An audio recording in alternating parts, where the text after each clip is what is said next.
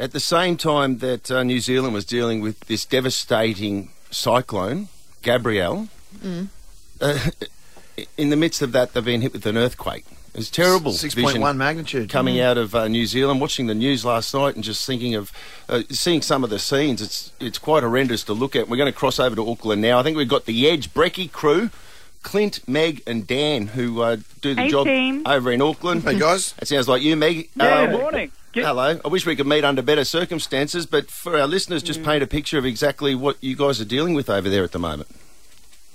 Yeah, we're still thousands of homes without power and cell service and just being completely cut off to other areas of the country at the moment. And only the third time ever that New Zealand has been declared a state of emergency, which gives you a bit of an idea how tough a lot of people are doing at the moment. And despite that, Meg and Dan got in a little bit of trouble for not coming to work during that state of emergency. And the fact of it, guys, Meg and I broadcasted from our houses, but we got in trouble the next day because we were supposed to come to work and broadcast.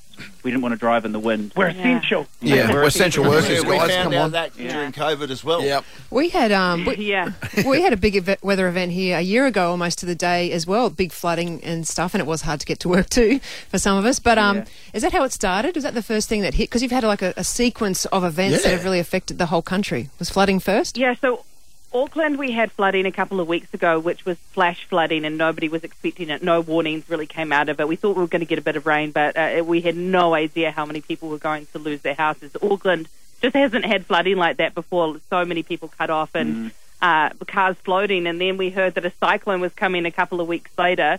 Luckily, Auckland didn't get hit as hard this time, but unfortunately, other parts of New Zealand weren't potentially warned as well as Auckland was, and they got hit the absolute worst. The stories come out this morning about a couple of people who are house sitting for their friends in Hawke's Bay, and 2:30 a.m. floodwaters came in, and obviously they were asleep, and the guy started trying to collect things for the house and save them for his mate, but the waters kept rising to the point that so quickly they couldn't drive out. They tried to get onto the kitchen bench. The water kept rising from there, and so he had to break through the jib in the ceiling and get up there. But at that point, a container ship that was on this farm property broke through the front of the house, and so far the girlfriend that was house sitting as well has not been found, and they're hoping they'll find her and the three dogs that were also at the property. But these are stories that are still coming out because we haven't had cell service with these communities. Yeah, right. We haven't had any internet coverage.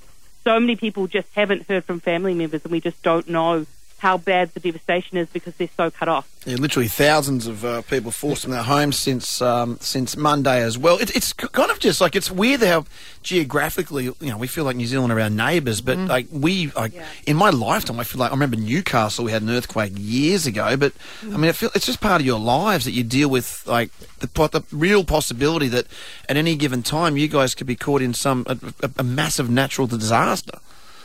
And with the Wellington quake, we just couldn't believe it when it happened yesterday because everybody is already so shaken up with what's happened with the cyclone when that earthquake hit. And it's the biggest one Wellington's had in a very, very long time. And everyone in Wellington has in the back of their mind they're going to get a big one day. And so it's just caused everybody to feel extremely uneasy at the moment. What's next? Yeah, you got a lot of Kiwis living in Aussie already. Yeah, we might have quite a few more in the next year, I think. Well, there'll be a lot of people here at the moment with family back home as well. Like, we're one and the same. They'd be experiencing that, probably trying to get in touch with their family members. I see that the in Wellington, and isn't that amazing, just timing-wise, we'll hit you with a bloody earthquake on top of everything else when you're dealing with this at the moment. But you've got the helicopters in there, the military helping out with a heap of helicopters in the Hawke's Bay area and around Wellington. Princess Anne, what was she doing in town? I see she was visiting the centres, but why was she there?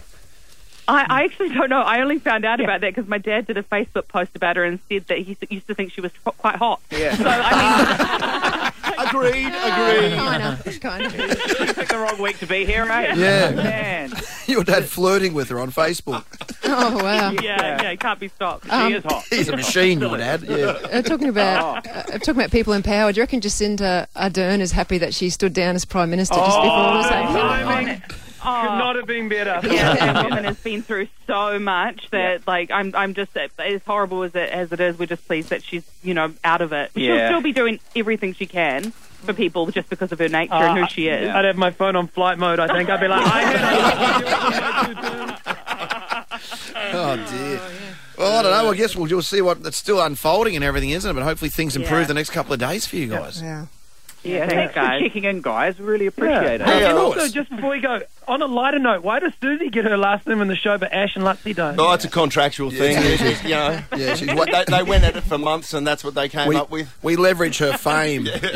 Pretty much is what we're doing. She's way more famous. Funnily enough, guys, my swimming career, they use my last name because I used to be a swimmer, started in Auckland at the Auckland Commonwealth Games in 1990. 1990. So if any of you guys was alive back then, maybe you saw me. And she's very old, obviously, given that stat. So that's why we use both. It was that or Nana. It was Nana Suze or... stay safe, guys. Listen to this. Yeah, you guys. Share your time. 6 wacky radio announcers having a laugh.